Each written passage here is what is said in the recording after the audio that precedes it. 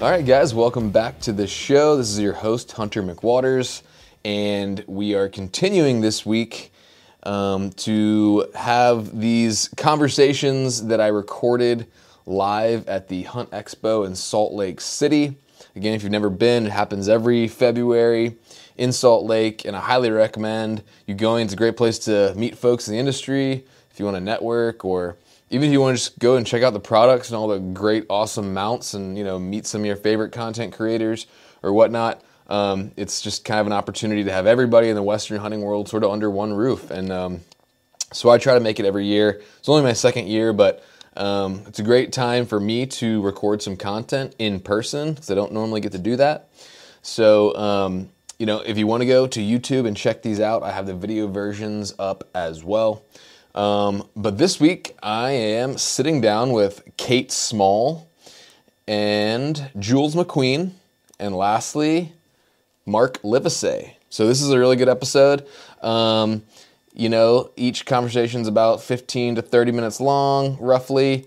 If you don't know Kate, her and her husband work in the industry. They're awesome hunters. They live in the state of Idaho, and they're kind of known for wolf hunting. They've kind of become a little bit of experts at killing wolves in Idaho, which is something we definitely need. So we jump in kind of in depth about wolf hunting. Jules Mcqueen, you may or may not know her name, but she is a big time person in the industry. She's been in the outdoor hunting space for I think like 20 years or something, and she's the president of Carbon TV, which is, if you don't know, it's a digital outdoor media platform. It's kind of like YouTube or something, but all outdoor content. It's free, and it's a great place to catch your outdoor hunting content. And she's a really entertaining, cool lady. So have a conversation with her, and then I get to catch up with my old buddy Mark Livesay. We have a great talk. We talk about bear hunting. Talk about our Montana hunts this year, and it's always fun to get a chance to talk to Mark. Just a super knowledgeable guy and a good friend. So hope you guys enjoy this episode. We got one more week of these Expo episodes, and then we'll kind of be back to regular programming, but I want to make sure I get these conversations out to you guys in a timely fashion, and I think they're good stuff. So hope you all are enjoying these. And make sure to check them out on YouTube if you like, and subscribe to the channel. You can just search my name, Hunter McWaters. And see you guys in the next one. Enjoy.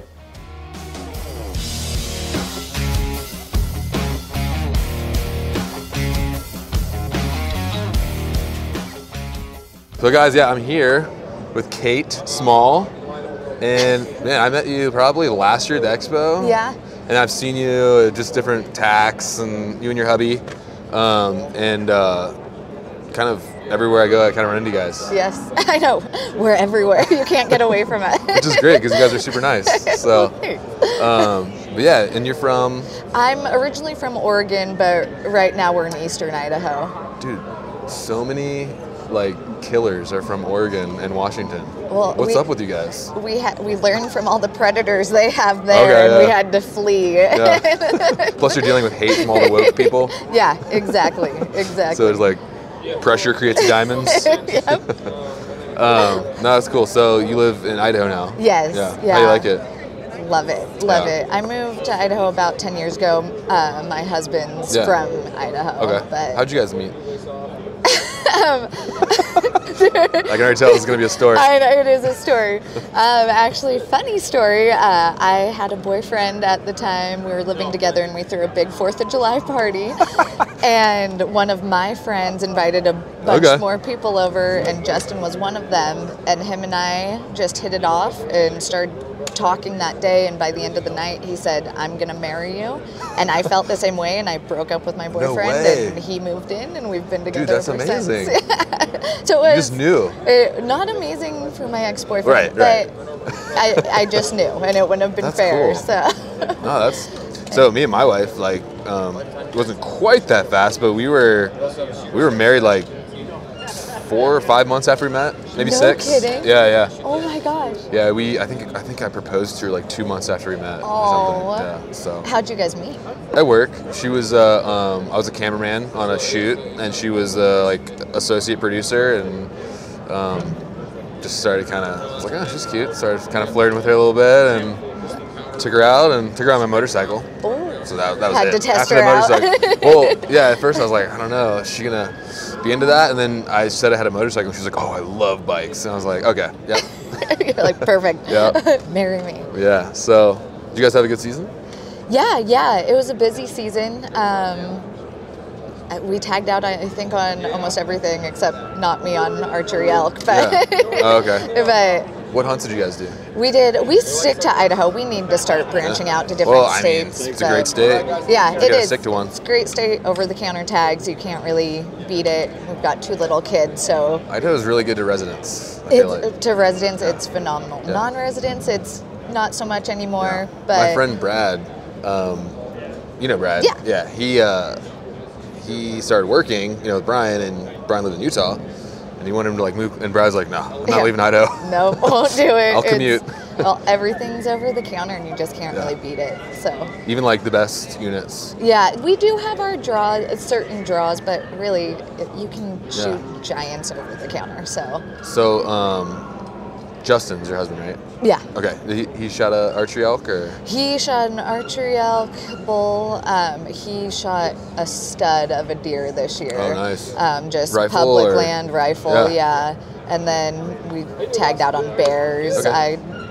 Archery whitetail spot and stock. I got a buck, and Nice. then I archery. That's not easy. No, it was my first archery buck, and I was by myself, and Nice. so that was exciting for me this year because Yeah. I'm more of a rifle person. So Me too. yeah, It's interesting because like where I grew up hunting, you couldn't hunt with a rifle. It was archery and shotgun, like in some muzzleloader only. So I got into the rifles like 3 years ago, and it's kind of like it was new to me. So it was like this whole new. So I've actually really enjoyed like getting into rifle hunting because it's like new. It's interesting, Yeah. right? I like both of them for different reasons. Yeah. It's, when I'm archery hunting, I miss rifle, and when I'm rifle hunting, I'm like, I wish I was archery Yeah. hunting. So- My first 2 deer, and I was like 14, or with a bow. See, that's impressive. Yeah. It was my first year archery hunting, so Okay. or I guess second. But What kind of bow did you shoot? I shoot a Matthews Avail, Nice. so light. Yeah, I shoot a Matthews as well, but it's kind of an older one. But it's still a good one. It's a Switchback XT. I've heard it's one of the better ones I've ever made, but it's older. But anyway, so what do you guys do? I know you're kind of like really involved in the outdoor industry. Are you in it like kind of, well, your husband works for Divide, right? So yeah, he works for Divide Gun Company. Okay. And then I'm a registered nurse, so cool. I do. You have a nurse vibe. Do I? Yeah. Is it? What does that mean? Is that a It just good means thing? like I pictured you. As soon as you said that, I saw you in scrubs, and I was like, "Yep." Yeah. So. No, I mean like positive, tough. Well, thank you. Good smile. I'm like, I don't know if that's a compliment or not. No, it's good. I meant it in a good way. Crusty old nurse. No. Like cool, hip, young nurse. So I do right now home health. I used to work in an ER. And, Okay. You still do it, or? I would do home health now. We're in such a small community, and so it's nice to be able to kind of make your own schedule with hunting and kids, Yeah. and so that's what I do. And then he works with Divide, and he works in Texas in the oil fields now because he's 2 weeks on, 2 weeks off, and that gives us 2 weeks out of the month to hunt. Okay. And so. And you guys hunt together a lot? Yeah, we usually try to hunt together. If we can't find a babysitter, I'll stay home, he'll go out, and vice versa. So. Wow.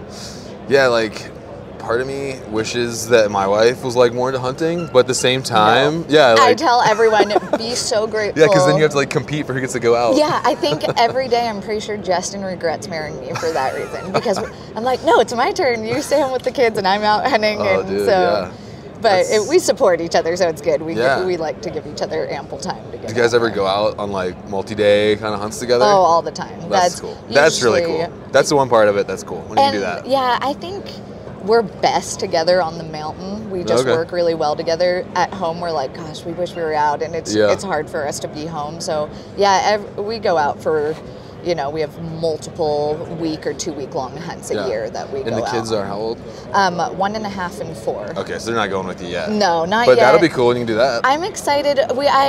We set up a bear bait for like friends and family, and I take the kids out on that with me just to check it out. And that will be cool, like when they're old enough and you guys can all 4 go and camp and hunt. Wait, I'm so excited for that. That'll be when really they can cool. Get out there themselves and I don't have to carry them. Yeah, that'll be really cool.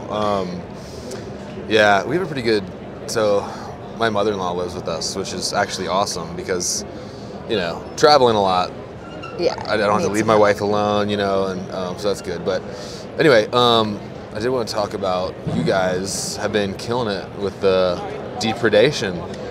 Yeah. Depredation, how do you say that? Depredation. Yeah, killing wolves, basically. Yeah, killing. We're big predator hunters. Yeah. We just always felt if we're going to take an ungulate, we want to take a bear or a wolf, whatever we can get. And that's a good idea. Yeah, and we do a lot of coyote hunting for ranchers around us. Sneeze. Oh.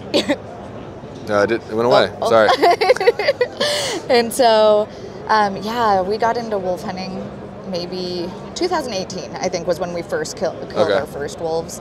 Now, was that kind of, because for instance, I went hunting in your state this year, and I don't ever go hunting in your state without a wolf tag. Yeah. Because they're a fresh wolf. Don't ever come to Idaho without a wolf tag. They're cheap, they're easy to get. God, sneeze. And we had fresh wolf tracks 50 feet from our tent, and just tons of fresh wolves on it. I never actually saw one. I did see one in the spring when I was hunting with Mark Livesay for a second. But anyway, my point was, were you guys out there intentionally trying to kill a wolf, or you just, the first one, you just kind of saw one and shot it? No, we were intentionally trying to kill these ones. And you kind of have to be, because they're not easy to kill. Yeah, so the stats on that are less than 1% of hunters will ever kill a wolf.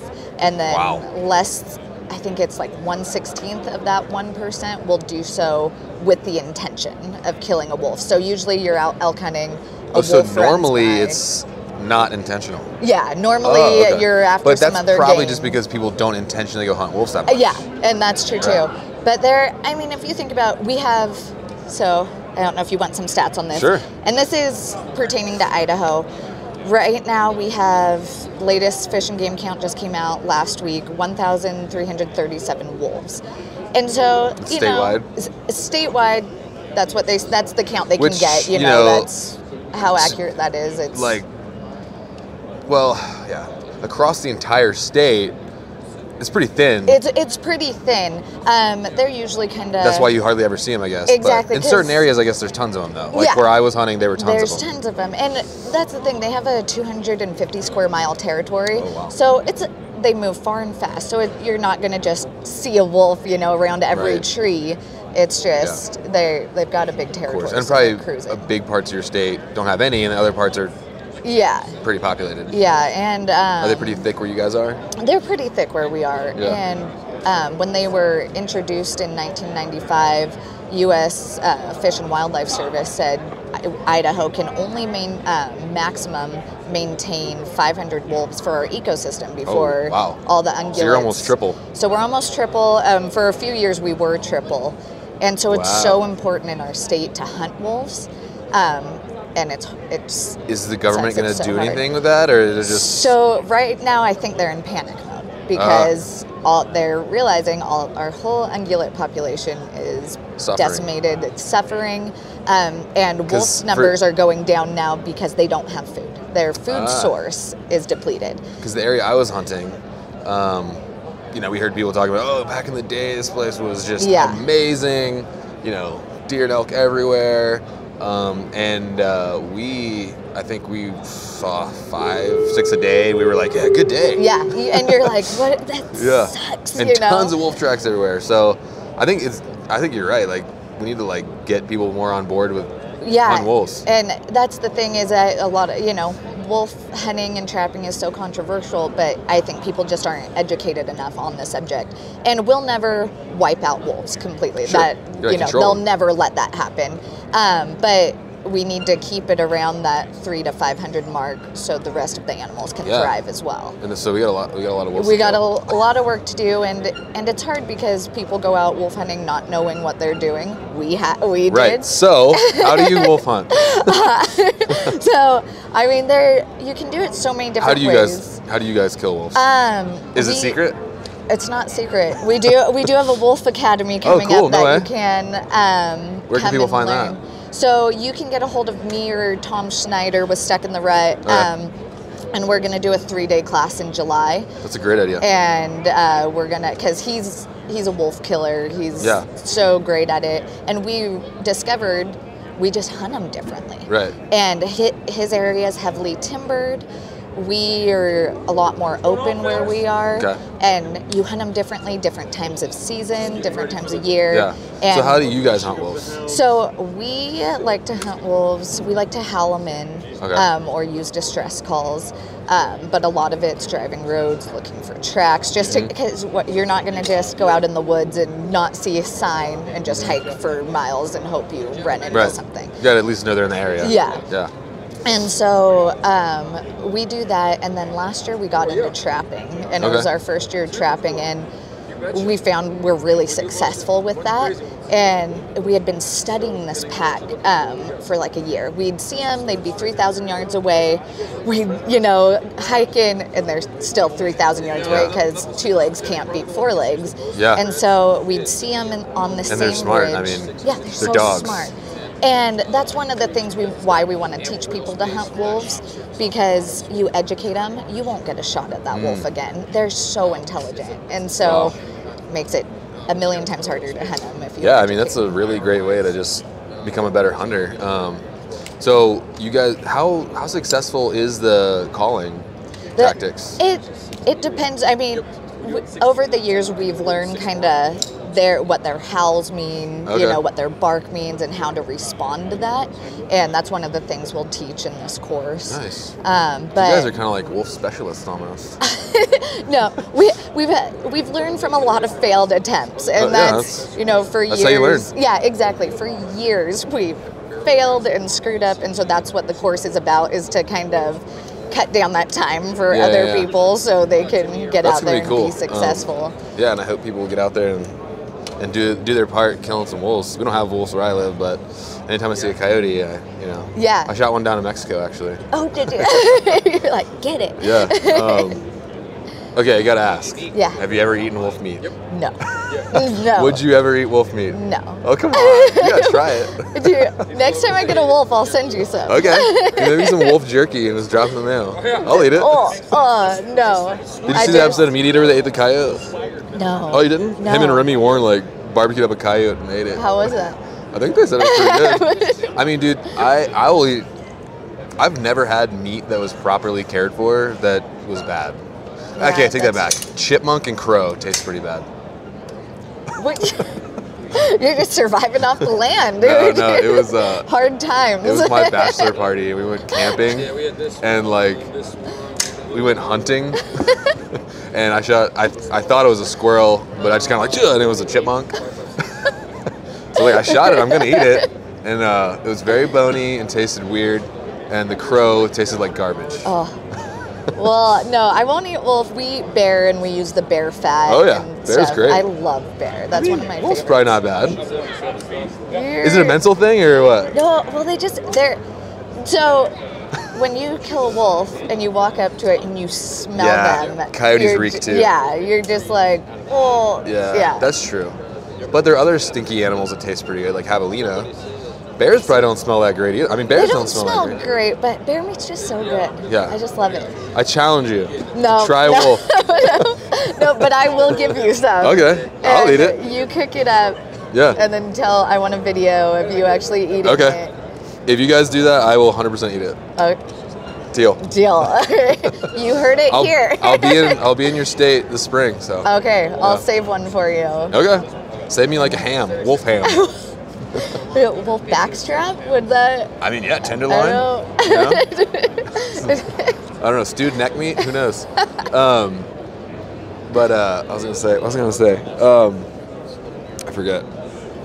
Bear season. You guys ready? You gonna go out? Yeah. I love spring bear is my favorite because to me it's just fun. There's no pressure. It's almost like a guarantee.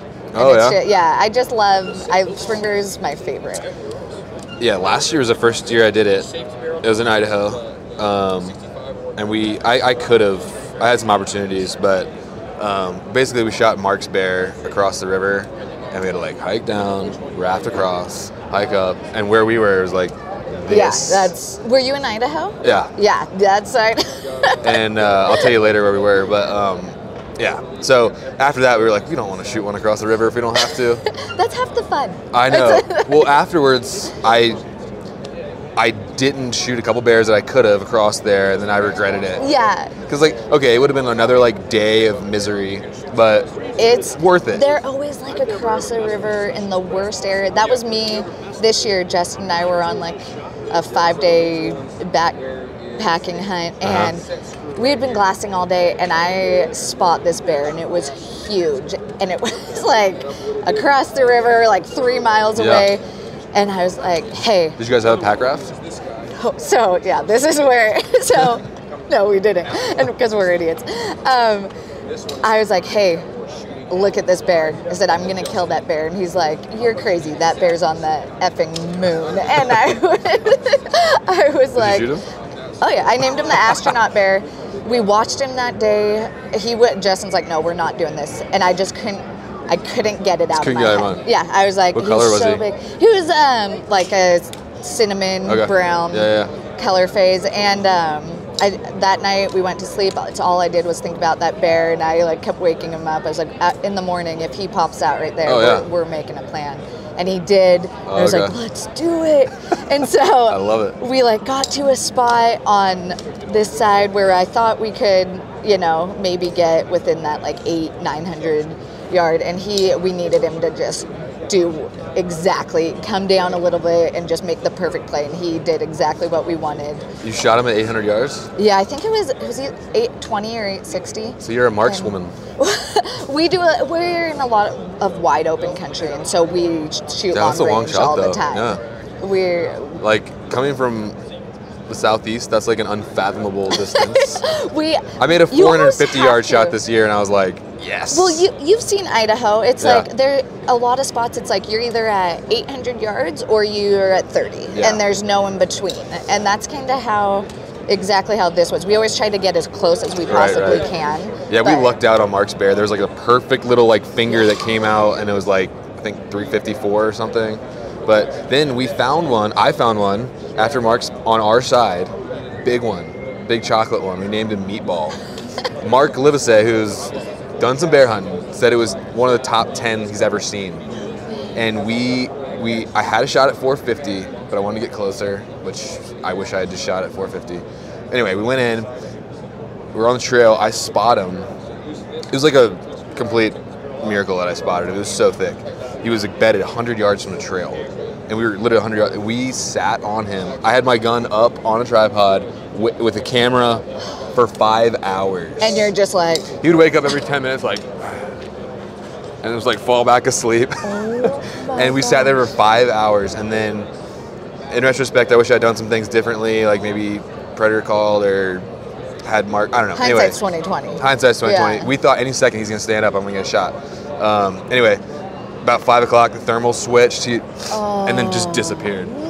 Yeah, so this year I'm getting my bear. I don't care how many rivers I got to cross, how many mountains I got to climb. I'm getting it. Even if it's a tiny little scrawny, You'll like have to come 4 out bear footer. hunting with us. Yeah, that'd be cool. It would be fun. We should do that because bear's my favorite. But yeah, this bear, I ended up shooting him. He dies, and then the real work begins, right? Oh, for sure. So we get down to the river. We don't have... Justin, this is his fault. He forgot our waders, and this is like Idaho spring runoff, freezing cold river.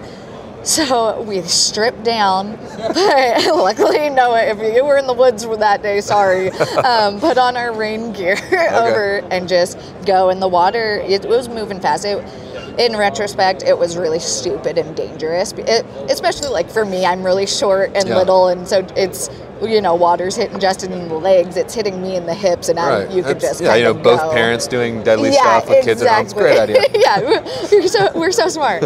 And then it was a big river, had to like climb across a log. Then it just starts storming, thundering, lightning, wind, trees are going down. Trees going down? Yeah, it was nuts. We're like trying to find this bear. We know it's down. Of course, you know what bears do. They go and die in the thickest crap. It run off. It dies. We find it wedged under a log, soaking wet. So it's so heavy, and it's like this. And we had to put trekking poles in the ground to keep the bear from rolling once we pulled it out of the creek or runoff. And we're like skinning it on this like vertical slope in this storm, and it was just a wild. And Justin's like, I hope you're happy. And I was so happy. But of course, like the bear looked so much smaller with just soaking wet. Oh yeah. And I was like, I don't care. I got my bear. Nice. Hey, you did it. So, and you got a cool story. Yeah, and that's what my favorite thing is even if like we're not successful, it's just the memories you make. For sure, you look back. It's not fun at the time, but it rarely is. Yeah, it rarely is. And like even those moments where I'm like hiking and it's like, this sucks. Like, dude, I could be in a cubicle right now, like selling insurance or something. Exactly. You're like, what are you doing? Stop complaining. I know. Yeah. It's so true. But not every minute is fun. I mean, and that's okay. Yeah, and that's what makes it worth it. If it were easy, everyone would do it. Exactly. And best things in life take work and they're hard to do. Yeah. So, well, it's been great chatting with you. Yes, thank you so much for having me on. This is fun. Yeah. So, guys, I'm here with, is it Jules or Julie? Oh, Jules or Julie, either What'd she prefer? Yeah, Jules. Okay, Jules. Call me Jules, yeah. All right, so Jules Mcqueen. Yeah. And so basically, I was sitting on a glassing knob in Mexico, and I saw you followed me. I was like, oh, cool. Yeah. So then I messaged you and said, hey, you gonna be at the expo? Let's talk. The magic of social media, right? Yeah. And we have so many friends in common, right? And so I try to follow a lot of podcasts, a lot of people who are kind of like telling stories in the outdoors. As a person who consumes a lot of that content who runs a company that loves that content. I try to just see who's out there and what they're doing. Cool. Well, I was flattered that you followed me. Well, thanks.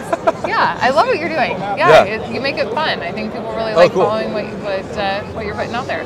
Yeah, I mean, basically, it's kind of like my whole thing is just DIY Western hunting from like an East Coast guy's perspective, and not pretending to be some kind of badass. I'm just me. I'm learning as I go, and having a good time. Yeah, good. That's what it's all about. I always say, I've been in the outdoor industry for almost 18 years now, maybe more than that.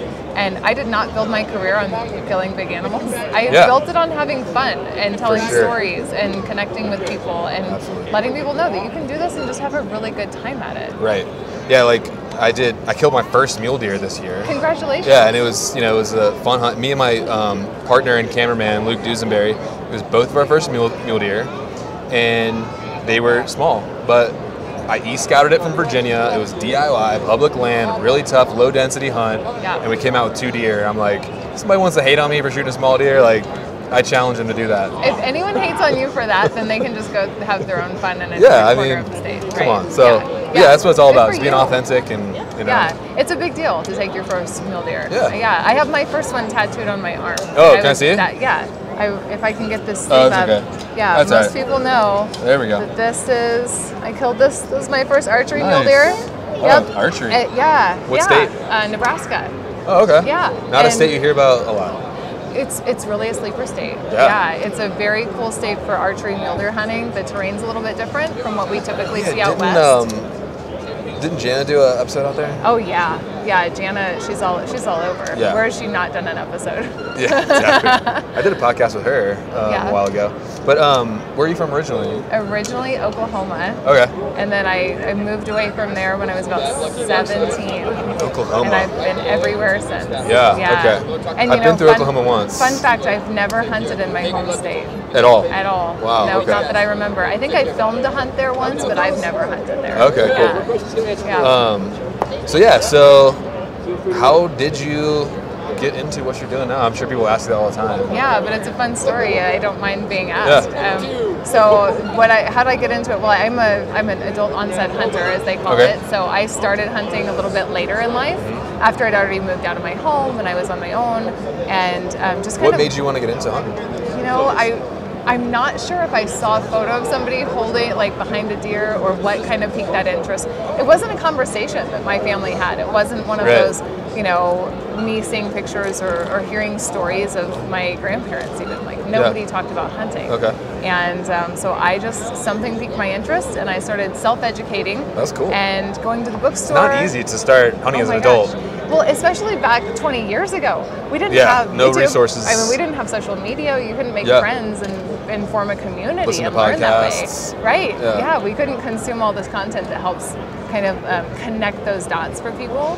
So, yeah, I just was winging it. And as soon as I got into hunting, I got in the industry right after, immediately, as fast as I could. I knew I wanted to do it. Yeah. That was like me. Like after my first, I've been hunting my whole life. Yeah. But Western mountain hunting, not that it's like better, but it's a different set of challenges and like it can be a more complete experience, I think. Yeah, it's almost primitive in some ways, right? Right. And I think even the terrain brings us back to that. So a lot of times out west, you know, we'll see a lot of artifacts or, you know, and you can find that on the East Coast as well. For sure. It's just not as common to kind of connect the... And the hunting I was doing was, you know, tree stand. 500 yards from my truck, deer stand, you know what I mean? Yeah. So when you're back like miles and you're back there for days, it's just a different, more robust experience. So anyway, all I was trying to say was after my first one, I was like, this is it. And that's when I started the podcast. I was like,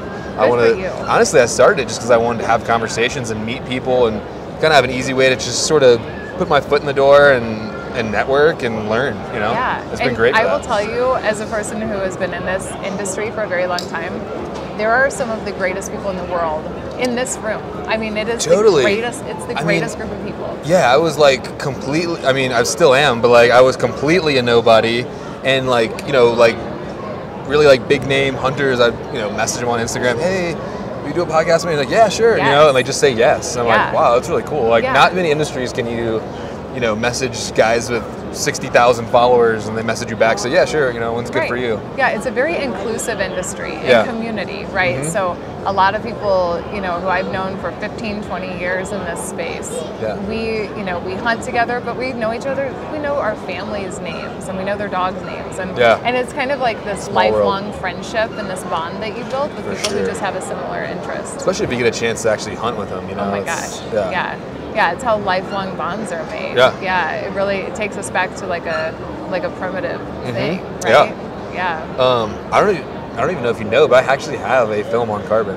No way, really? What you didn't know film that? Is it? No, what is it? So in 2021, I did a Kodiak Island deer hunt. It was my first film hunt ever. Oh my gosh! Okay. And I did a podcast with Brian Call, and I sent him a rough cut, just like, hey, get your feedback or whatever. He's like, I really like this. And he actually ran it on the Gritty YouTube channel. Oh. And that's how we became friends. Okay. But then, I put it on Carbon. And I can't remember the ladies I spoke to over there. It's been a couple years now. Probably. Yes, Autumn, and there was another one. But anyway. So when did you start working with Carbon? So I actually, and forgive me, I'm like totally ignorant of the whole story. Oh yeah, no, it's okay. It's been a long, winding road. So my background in this industry was in production. So I'm a TV producer, a host as well. Were you doing that before you got into the hunting industry? No. Okay. Just in this industry. Because I was a producer for a TV show before I got into the hunting industry. Cool. So I kind of like married my skills. Which it gives you like a cheat code a little bit, right? A little step forward, so you know a little bit I was of what's very going blessed to like get professional videography and editing and producing training before I came into the hunting industry. So it was kind of a no-brainer for me. But anyway, go ahead, continue. Yeah, so my background was in production, and I had TV shows, commercial, big production company. Everything's going great, and I'd been on the network for quite a long time. Very successful show, everything was great. Well, at a dinner party one night, somebody brought up Carbon TV. This is like 10 years ago, and which is very early for the digital space in the outdoors. And I thought, oh, okay, let me look into that. Well, digitally, we can track so much data. And I was bringing, 18 sponsors and all this, this huge thing that was this show that we had created. And so we actually jumped ship from the network onto Carbon TV. It was my first digital. Which network was it? Sportsman. Okay. Yeah. So Carbon TV was my first digital distribution for any content I'd ever created. And it did so well, and my career did better than ever at that point. And I continued down that path for a while. Well, then I got out of that, and I kind of separated myself from that production side, and I wasn't sure what I was going to do. And around 2017, Carbon TV was part of a kind of a larger media conglomerate at the time. There was an acquisition. Carbon TV got pulled out of the acquisition, and they brought me in as a business consultant. And I came in, take a look at the company, and I ended up taking over operations, and then I became the president not too long after that. From consultant to president. Yeah. That's nice. Yeah, but it's my passion. That company is, for sure, it's my heart, and I believe in it, and I know how important it is for that company to provide a platform for people to put their stories out there. And the cool thing about Carbon too is like you guys just want good content. Yep. It doesn't matter like who you are. If it's good content, you like it. Like I said, it's a platform. It's not like you got to pay to be on there or something like that. So I think it's cool what you guys are doing. Thank you. And it is interesting because you kind of went from TV into digital. I'm kind of going the opposite. Yeah. So I'm actually launching a show on Sportsman. Oh, congratulations. In Q3 of this year. Yeah. So, but these days I feel like it's not really either or. You can kind of do both. So, in my contract I can release on YouTube and Carbon or whatever after, the episodes run. So, I usually recommend that for some people, depending on what it is they're creating. Yeah.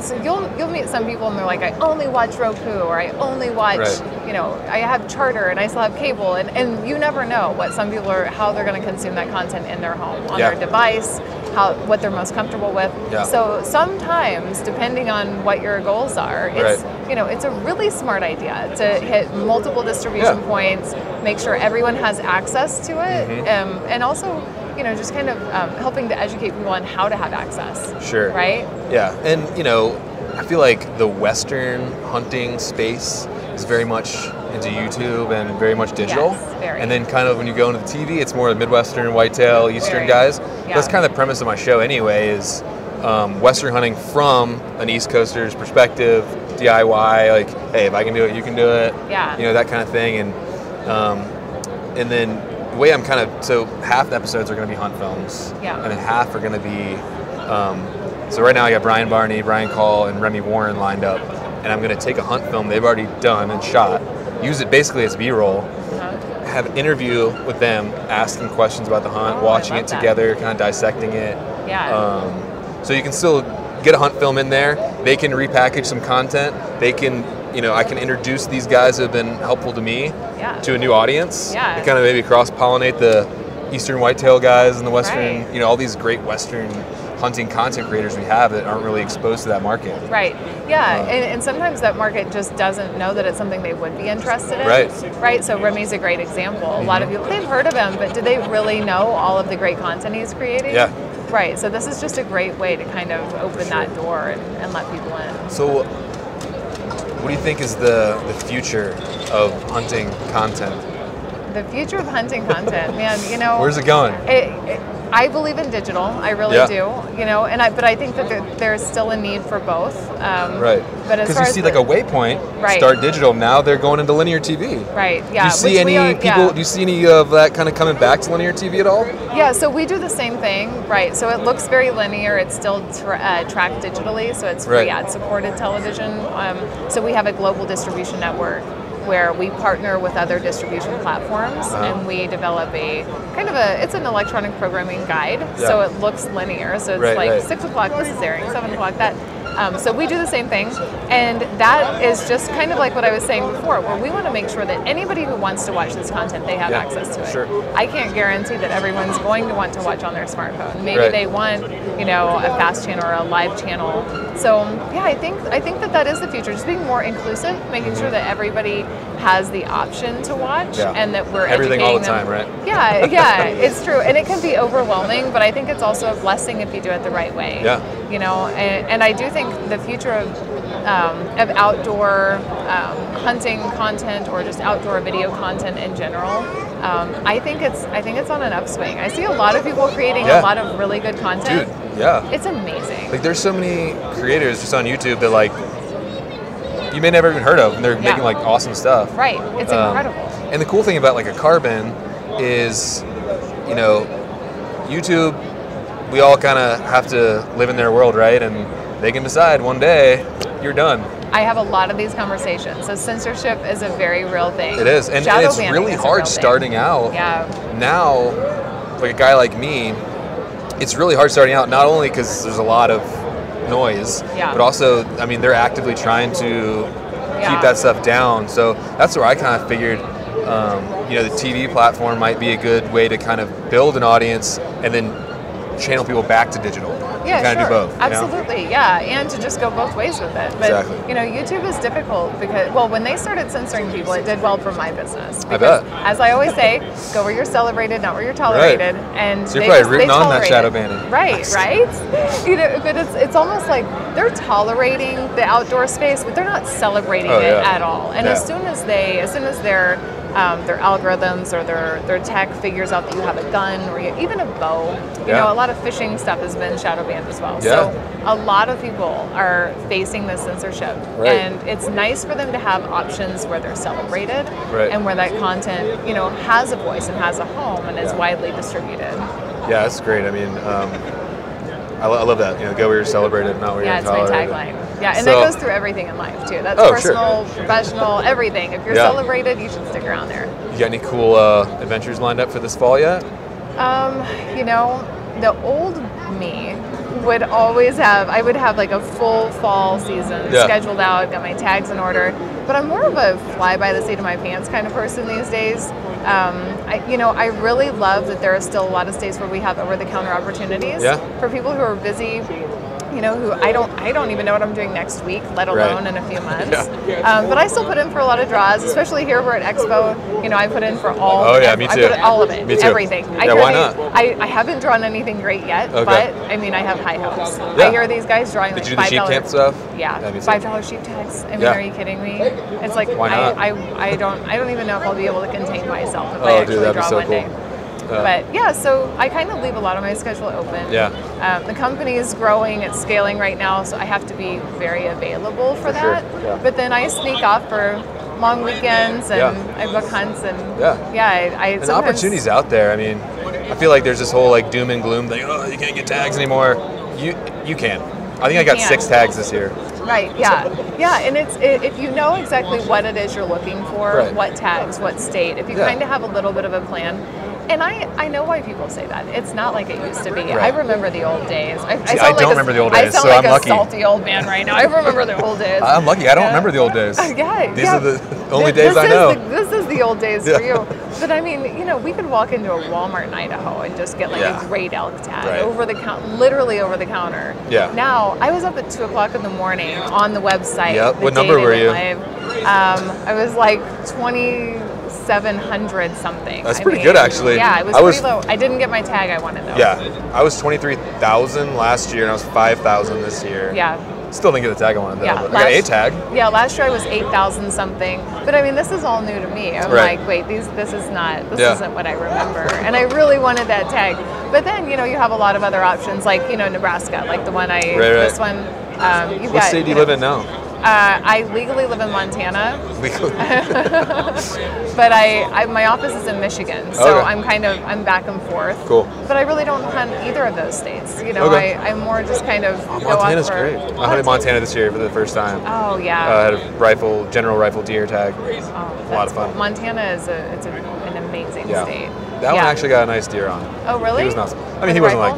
Yeah. He was a big, like 26-inch wide 2-point with eye guards. Oh, that's so and some cool. like trash and stuff. Yeah. He was cool. Like one of those gnarly, kind of like different old, ones. unique. Yeah, I like those things. Yeah, I love Montana. I haven't hunted there for years. It was fun. Got too busy, I guess. But well, you're running a business, so. Running a big company, you know. But my goal is to make a little more time for myself. Sure. Get out there a little more. But I do still go in the field a lot. If I have friends who have tags, I'll go film their hunts for them. You still film stuff? Oh, for us a hobby, yeah. Oh, nice. Because I mean, we can't forget where we come from. Yeah. And that's it really is fun. that is my passion. Yeah. That's what got me into this whole thing. And I didn't know you actually ran a camera. Oh yeah. That's so cool. I got started volunteering as a cameraman. That's how I got in this industry. Was me too, pretty much. Best way to get to know people. Hey, I'll come film you. Yeah, I'll run camera. I learned how to run all the cameras, and they were big cameras. They weren't these little handy cams. They were big. and tree arms. Like big XD cams and stuff? Yep. Wow. Oh, yeah. Back in the day. Over the shoulder? Over the shoulder. Oh, my goodness. Oh, yeah. That thing probably weighs as much as you. Yeah. It was, the big Anton Bauer batteries like this big? Yeah. And, and it was kind of like that grind that made me really grow to love what it is we're trying to do, to tell those stories, of late charging batteries, dumping footage, and making sure all the equipment's in order. Oh, that's and, cool. I didn't know you actually had camera experience. That's cool. Oh, yeah. So my original background is running camera for people. That's awesome. And I still like to do it. Jana, if she has a hunt coming up, I'll volunteer this camera guy. She doesn't invite me much anymore because, she knows I say no a lot because I'm busy, but I still love running camera. I love being a part of it. Even just kind of being there present with people in the field. Even if I don't pull the trigger, that's fine. Yeah. All my hunts this year, I had a cameraman with me that I hired too. But I always carried my long lens in my camera because I just love getting the glassing spot and busting out the long lens. And it's almost like an extra part of hunting or something. Right. I did learn that when you find an animal you like, to give the long lens to your camera guy. Don't try to mess with it. But it's fun. Yeah, it's another aspect of because when I was growing up, I was wanted to be a Nat Geo, wildlife photographer or something. I always thought that was cool. I still want to be one. Yeah. Can you imagine the amount of time those guys spend just sitting there waiting for that perfect shot? I know. There's something to be said sitting for in a that hide dedication. for 3 weeks looking for a snow leopard or something. Right. Yeah, and you get one opportunity. Yeah. Well, I don't know if I have the patience for that though. I don't know. Yeah, I don't think I do either. But a girl can dream. Yeah. I love that side of it, and I love that there's so many creative people in this industry. Yeah, it's really cool. It's really cool. You ever do any editing? I tried, and I'm really bad at it. So once you learn the software, it's really fun. Yeah. Especially if it's a hunt you're on, it's addicting. I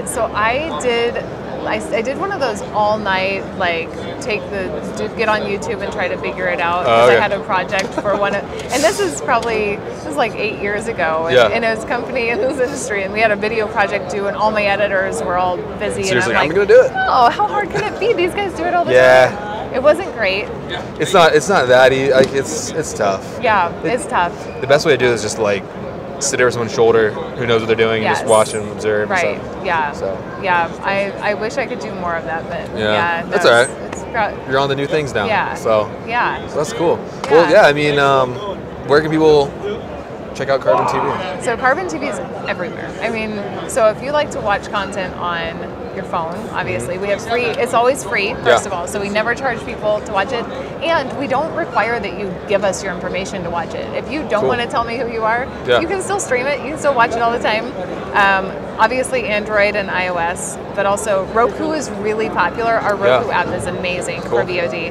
Apple TV, Amazon Fire. You've got. It's okay. It's normal. So you've got. Are you guys going through? Thanks. Hi guys. Hi. Hello. So you've got all of the endpoints on OTT. So you've got Amazon Fire, Roku. Hey, we're trying to actually record something here. Sorry, we're trying to record an interview here real quick. You're okay. You're okay. No worries. Just want to let you know. No, you're fine, man. You're fine. She likes you. I know. She can come it's okay.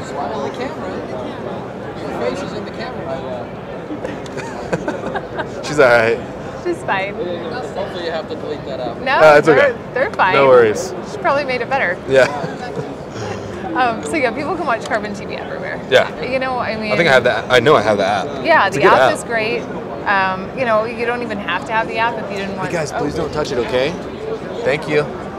Sorry. Oh, no, that's okay. I thought she was gonna knock it over that time. I was like, okay. So people who like Carbon TV, they can watch it everywhere. Yeah. Literally everywhere. We've made sure that we're touching all of those endpoints. Yep. Always free, and we're always adding new content. So, our content acquisition team is constantly licensing more, bringing more stuff on.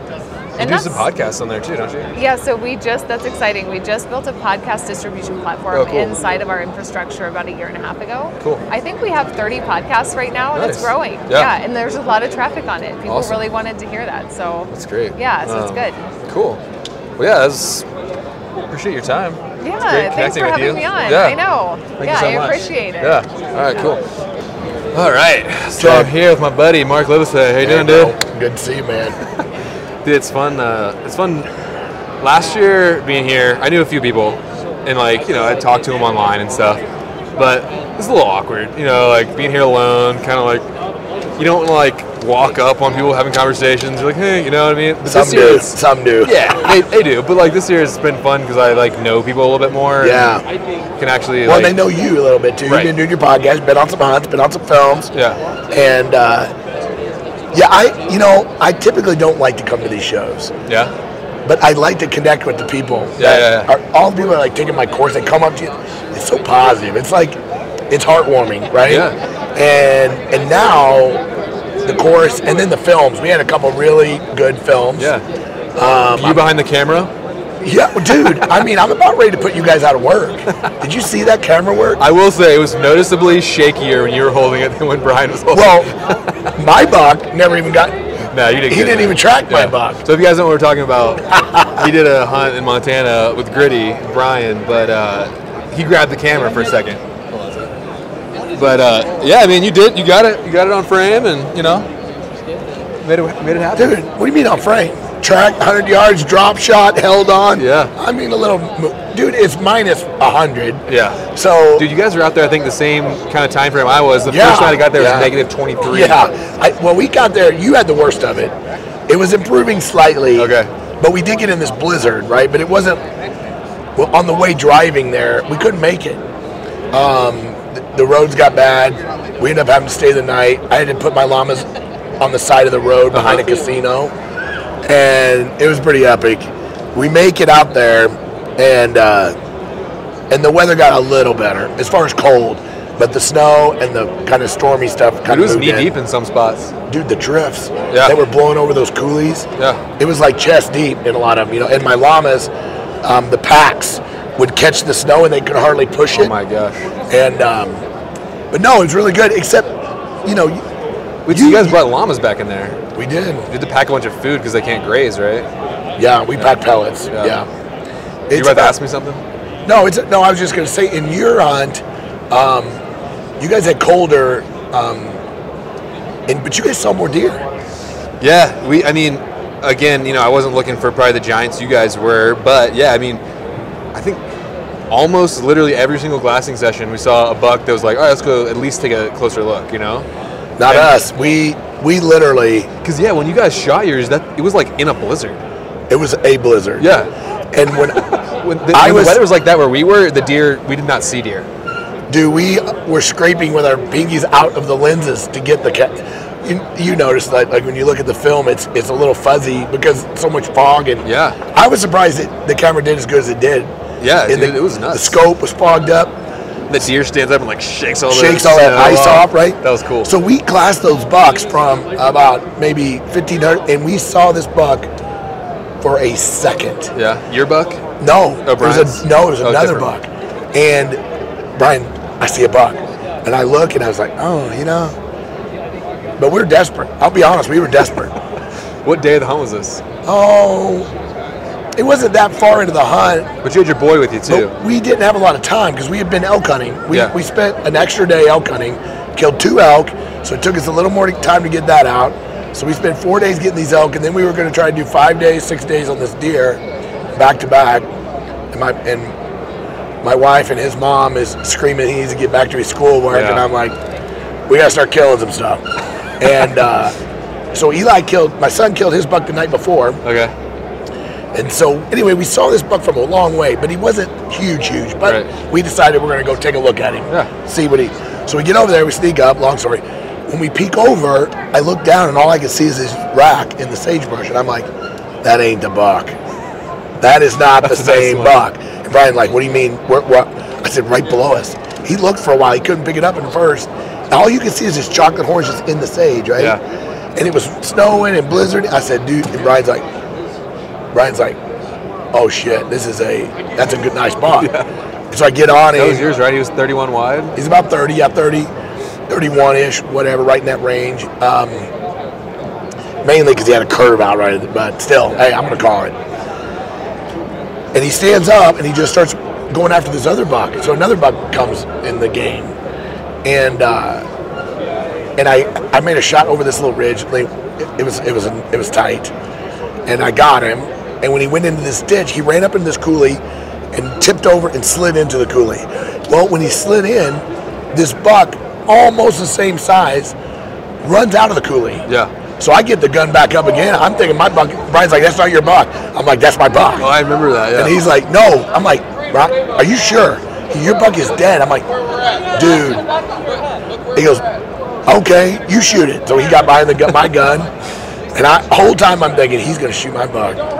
And he shoots, and we get them both. We go over there, and they're both, it was 2 bucks. That's awesome. And when we shot, another buck ran out. Oh, whoa. So there's this little conclave of bucks hanging out. And that's the biggest maturest deer we saw the whole time. Okay, yeah. So the deer in that area were really taking a hit. Yeah. Or have taken a hit. Yeah. And now this winter the weather's not helping anything. This winter is bad. Yeah. That was a really fun hunt, man. That was my first time hunting Montana. That was a fun hunt. Yeah, I love it. We talked about it quite a bit going into it. Yeah. And the spot you picked is a money spot. Did I show you exactly where it was? List. Yeah, it's not after, but what you were talking about before.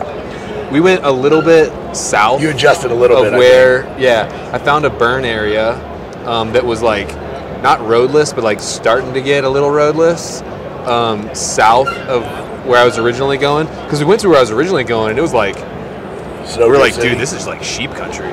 This is like, So we went down a little bit south into my plan B that I'd kind of looked at, the old burn, and we started seeing deer right away. But definitely a challenge. For me, I'm still developing my skills and stuff.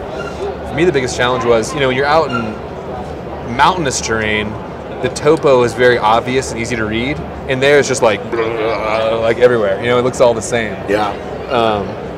But that was fun, man.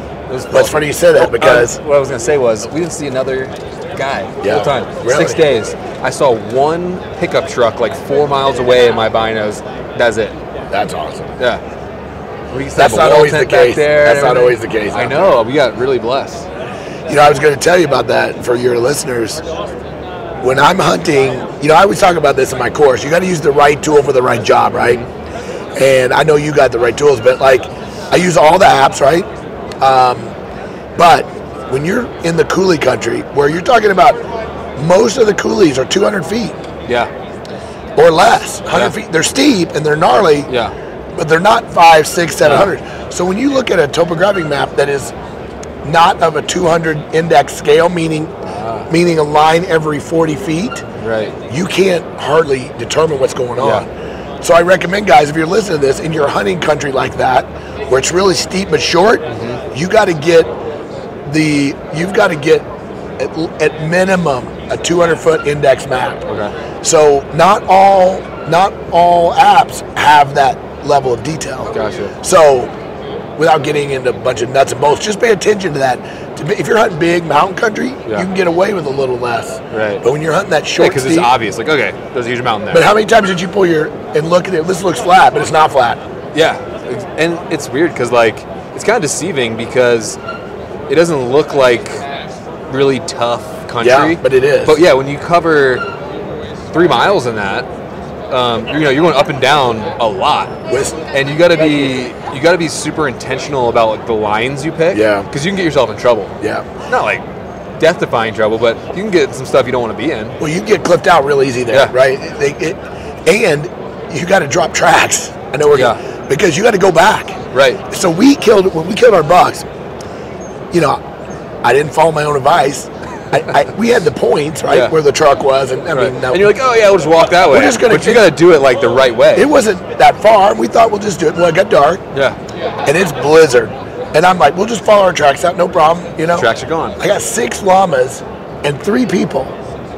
Gone. You would think there would be no problem, right? It took us less than an hour and a half to do both deer, load them, and go. Yeah. And we couldn't find our tracks.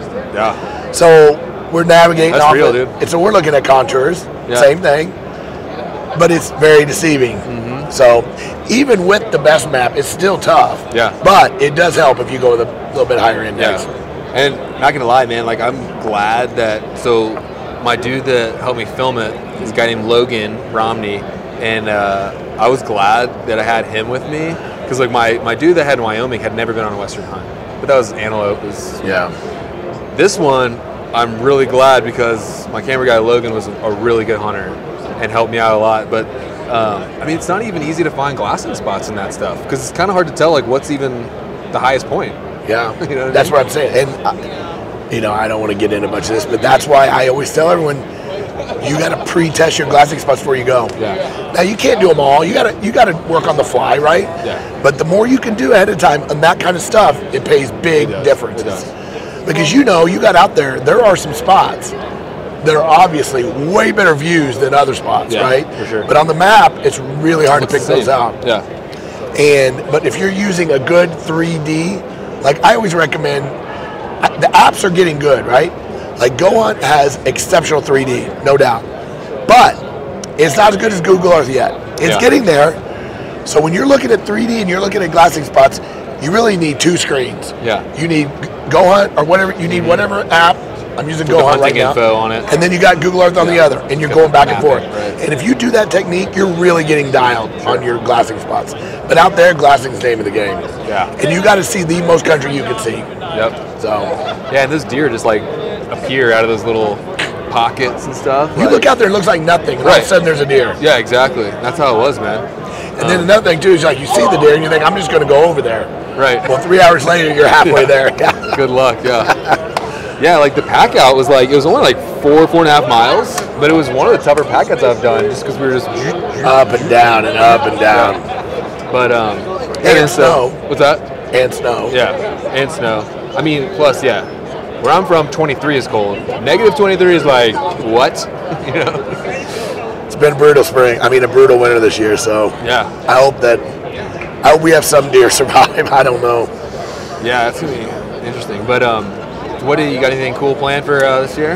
I got a really good tag in Idaho. I'm excited about that. I'm going to dedicate a lot of time to that. I'm going to probably do a draw tag for Montana in a new area that I've never been. For elk or deer? For elk. Yeah. And then deer we're going to move this year. We've already been talking that we need to let the area that we've been hunting, it's got to come back a little. Yeah. So we're going to make some adjustments for that. Spring bear, I'm gonna try to do my kill 3 bears this year. Right. And but you can get a deer tag every year because you live in Montana. Yes. Resident. The other guys though, so can Lampers. Lampers too, yeah. But Brian can't.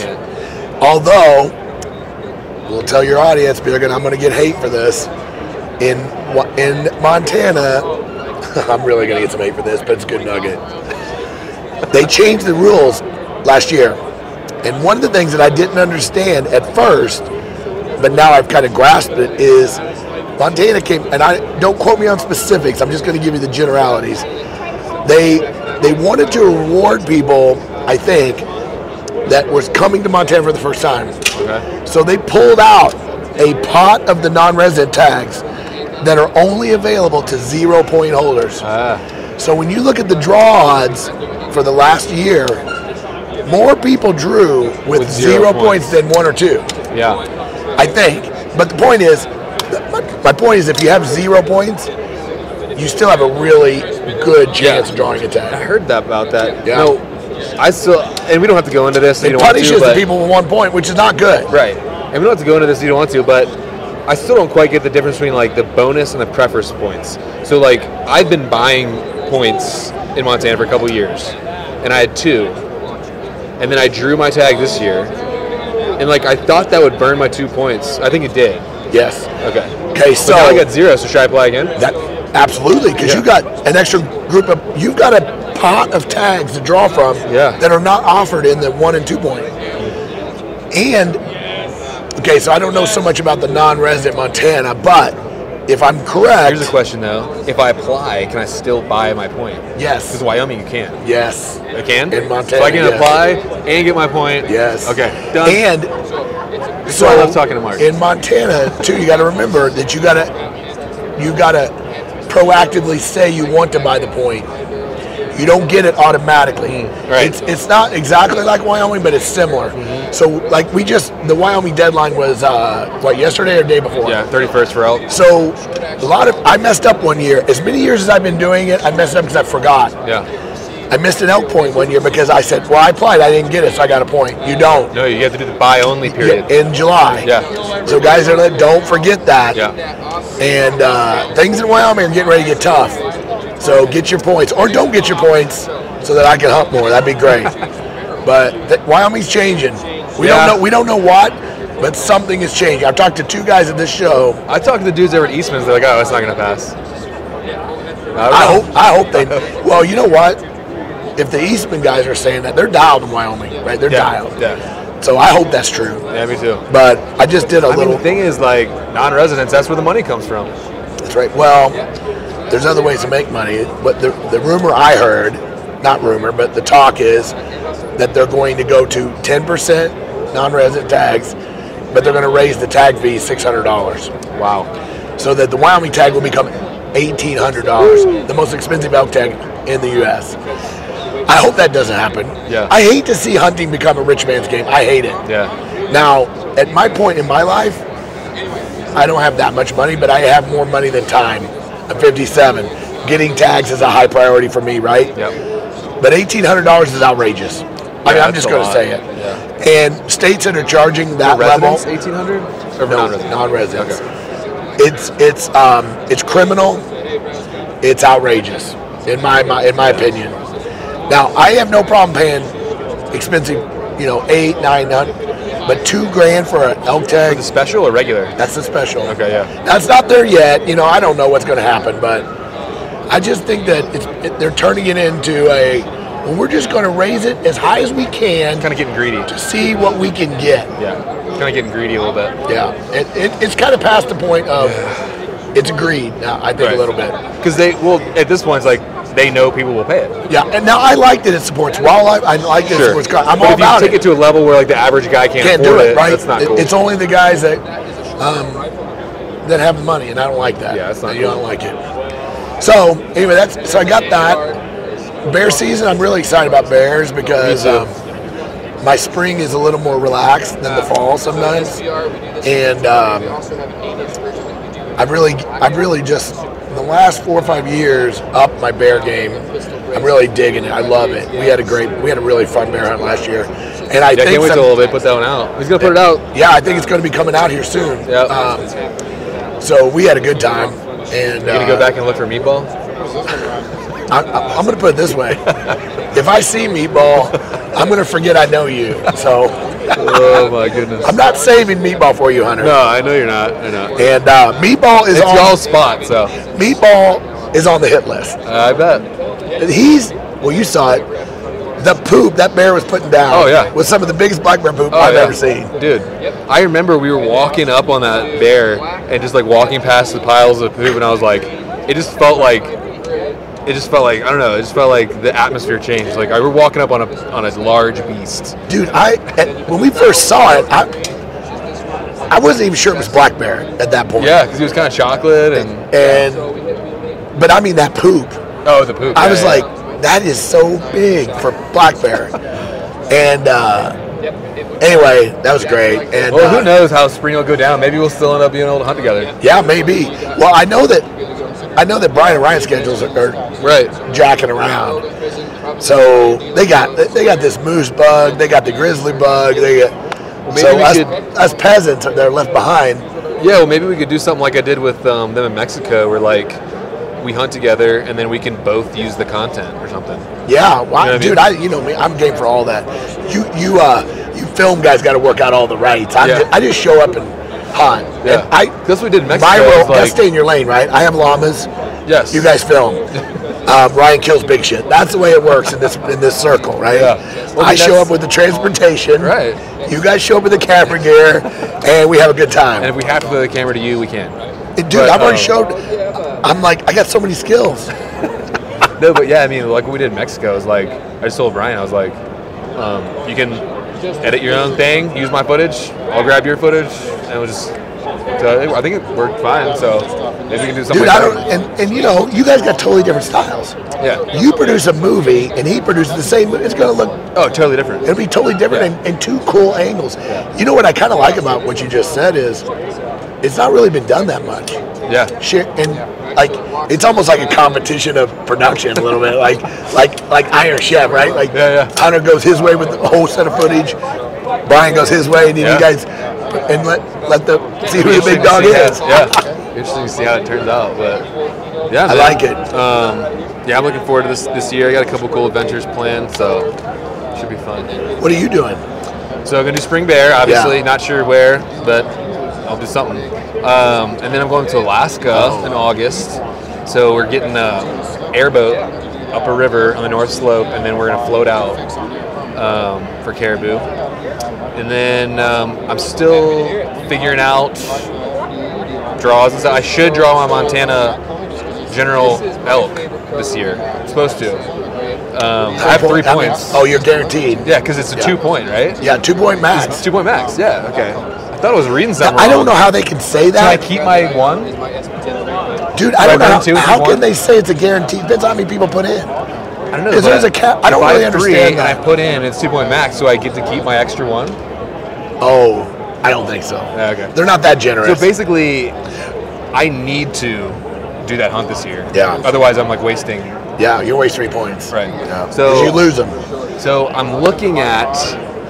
There's a couple. I don't know if I want to say this. Okay, yeah. There's a couple units you can rifle hunt in September. Yeah. Oh, yeah. I've been looking at those. You can say it because nobody wants to do it. Nah, I'm not. We talked about it. It's a very difficult hunt. I know. It's a low population hunt. Yeah. But you're chasing bulls in a rut.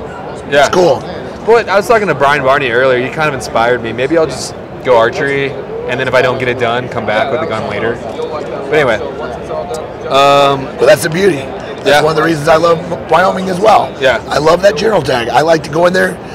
My strategy is I use the archery season to go after toads. I love to try to get big bulls. Yeah. If I can't get it done, not caller or spot and stalk type guy. Well, I'm switching games, man. I've watched so much success from like Peter. We were just talking to a guy named Peter.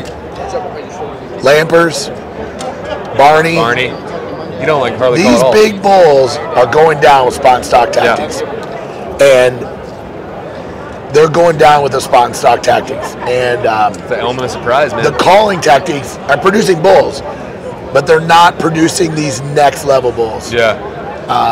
And they're coming in all pins and needles, or they're not coming. in. Yeah. Dude, I mean, in some of these areas of Montana, I want to say you blow a cow call, those bulls are running away. Yeah. Brian was even saying like guys will go out there and they'll get answers, but what they don't realize is the bull is bugling, but he's like circling his cows up and like leaving. That's right.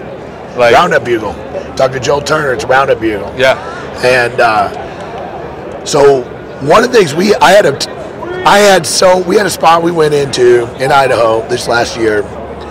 There were so many bulls bugling. It was confusing. I know it sounds like a good problem, but these bulls would bugle. You'd bugle, they bugle. I mean, nonstop. Yeah. The minute we would get within 200 or 300 yards, dead silent. So we quit calling, and we finally snuck up on a bull, nice bull. He had 7-8 cows with him. We're 150 yards from him. My buddy's with me. I said, hey, go back over the ridge and give me just a little bugle. Yeah. No aggression, no nothing. He's 200 yards away, Hunter. And I'm watching the bull. I'm 80 yards from the bull. See what you do? I'm 80 yards, but I can't go any further. So he needs to come just a little bit, right? He bugles, and that bull, like he'd been shot. They took off up the mountain like a stampede. Wow. And I was like, there's no hunters around. I mean, I've always, like, you have to be a really good caller to convince an animal that you are another animal, I feel like. Unless Dude, it's it was a beautiful bull call. or something, you know what I mean? They are just, I think that they... Call shy. They're adapting. In some areas, not all. Yeah, sure. And so I'm going to start spreading my wings a little bit, and I'm applying for 2 tags that are predominantly spot and stock. We'll see how it goes, and then I'm going to try to get a Colorado rifle tag first season. Third rifle? First first. For elk or deer? For elk. Okay. I've got 10 points in Colorado, so I need to spend them. Yeah. And this might be a good year because I don't have a lot on the books for October. And then I'm gonna go back to Missouri. October's tough to plan for. I know. So many options. And so many. I could draw New Mexico, probably won't. Yeah. Could draw this, probably won't. Coulds and woods. I mean, might get lucky at the expo and draw the beaver tag, right? Yeah. Do you put in while you're here? Oh, I put everything. Yeah. Sheep, everything. So, somebody asked me a question. If I put everything and they draw you out for a whitetail, good question. Then you can't get drawn. You get removed for everything else? Good question. Dude, it kind of freaked me out when they said that. I was like, ooh, I never thought about that. I'm like, that is interesting. Maybe I should just go for the Big Ten, you know? So if you guys have never been to the expo, if you come to the expo, there's like 200 tags that you can apply for, but you have to you have to be here. Be in person at the expo to like check in. So, and there's some pretty good tags in there. That's one of the reasons there's 65,000 people here. Yeah. They're coming to all try to get these tags. Yeah. And the sheep, there's sheep tags you can put in for. Yeah. So, yeah, man. But yeah, definitely. So last year my goal was, or this past season, my goal was first mule deer, first coos buck. Got that check. Did it. So next year, I want to kill an elk, first elk, and then I want to get my last deer species, which is a Columbia blacktail. So then, whenever I'd probably hunt Montana, and then October, and then November, I'm heading to Oregon with my buddy Luke, who's from out there. And we're going to tag team, try to kill a blacktail, and then if there's time, maybe go over Roosevelt's for a few days after. He's got some local intel, and he's from out there, so. And he's got some bruisers on camera. I'm gonna show you, dude. Well, dude, I gotta show you. It's hard for. I'm from Missouri, the land of giant whitetails, right? It's hard for me to get excited about blacktails and coos. Wait till you see this blacktail. But you're still a whitetail guy, though. I am. So I hunted this last year. I killed a pretty nice whitetail this year. I went back to my buddy's ranch, farm, whatever you call it, Missouri, and and it kind of rejuvenated me. Yeah. I kind of didn't realize. I mean, that adrenaline rush when a big deer comes into your stand is pretty. I didn't realize how much I missed it. Right, the tree stand hunting. Yeah. So I'm now going to try to go back every year. Well, after the season I usually have, it's nice to set the tree stand, right? Yeah. And so I'm going to go back for that. Okay. Yeah. You do that every year, don't you? No, last year was the first year I've done it. Okay, look at this blacktail. Oh, jeez. That's like potentially like world record. Yeah, and you see what time of day it is. That's on my friend's camera. And you see what time of day it is, though. That's true. But we're going to be there in early November. So that's crazy. That thing legit. That's the longest drop time I've ever seen on a blacktail. That's. So we're going to be looking for that guy. Man, is he going to let you shoot that thing when it comes by? I got first right of refusal. Or is he off the check? You know. So when you hunt with Ryan, on the way over there, you get the rundown of the bears that you can shoot and can't shoot. What's on his hit list? Okay, Red Lightning, it's off the list. Chocolate 2.0, oh, he's off the list. This guy, he's off the list. Yeah. So this next year when we roll in, I'm going to say Meatball is off the list for Ryan. Yeah. Are those guys hunting in the lower 48 for bears this year? I don't think so, not this year. Okay. Because Ryan, the problem is those guys get back, and then we got to roll into the Western Hunting Summit that he puts on in June. Yeah. And there's a lot. We're moving to a new location, so there's going to be a lot of prep work. Yeah. So I don't know if they're going to be able to pull it off or not. But cool, man. So Ryan and I put in for Prince of Wales. Okay. For next year, this year for next year. So hopefully we're going to draw that tag. Cool. Dude, then if I don't know if we'll all do Mexico together again, but if we do, you should come next year. Well, I hope I get invited in that one. I didn't get invited this year, so. Well, the only reason because I actually booked that hunt. You booked the hunt like a year ago after I talked to Jay. You, right? And I just I want to do this hunt. I was like, I'll find 3 other guys.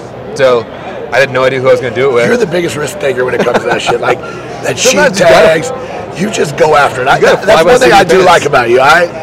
You're not afraid of that stuff, and I just have faith. Like the Lord is going to like make it work out. Dude, I don't like very many things about you. I'm just kidding, but I love that. I love your tenacity on that. You're just you buy. How many did you have to buy? Well, I booked a group of 4. I didn't have to pay for it all front. I know, but you booked 4 people without not having a single person. Oh, yeah. It was just me. And I was like, I'll find 3 other guys.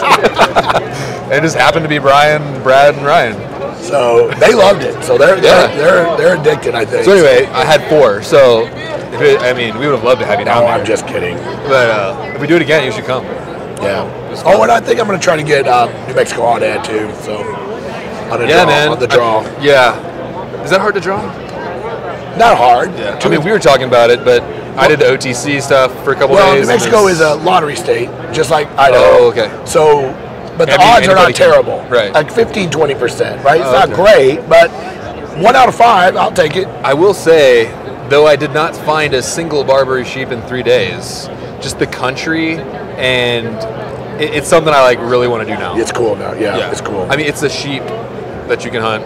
Yeah. Without paying, $50,000 or whatever. Yeah, $100,000, $300,000. Or waiting 30 years. Exactly. But all right, man. Well, I hope we can do something again at some point. We're going to be doing something this year, I'm pretty sure. Yeah, maybe we can collab this spring on the bear again.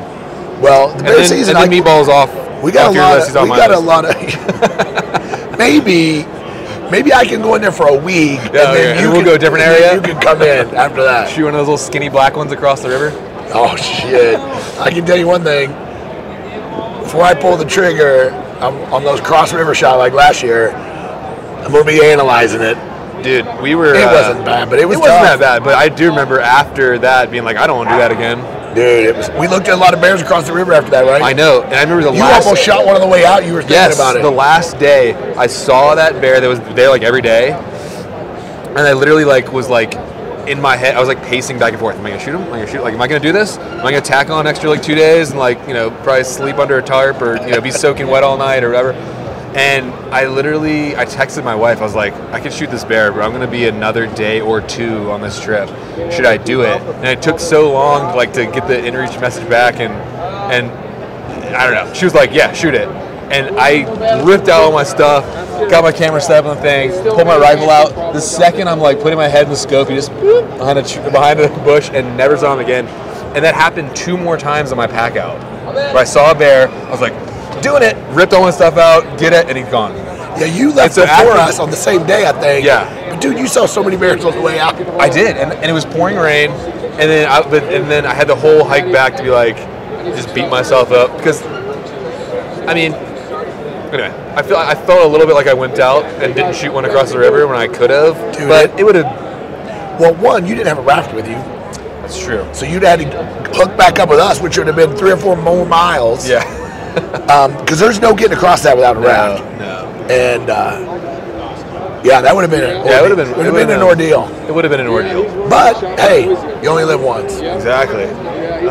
We'll be shooting across Canyon. You know we will. Oh, of course. We say that now. As soon as we see the bear, we'll be shooting. All you can't really see on your side very well. Well, I think we could attack.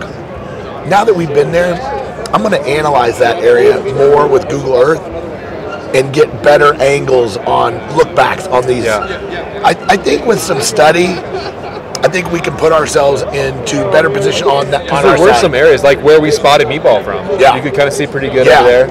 And we were up there predator calling and stuff. I think there's some ways to work it differently. Yeah. Well, maybe we can link up, but I don't want to take any more of your time, man. Thanks, it's been great catching up with you. It's great, bro. Love you, buddy.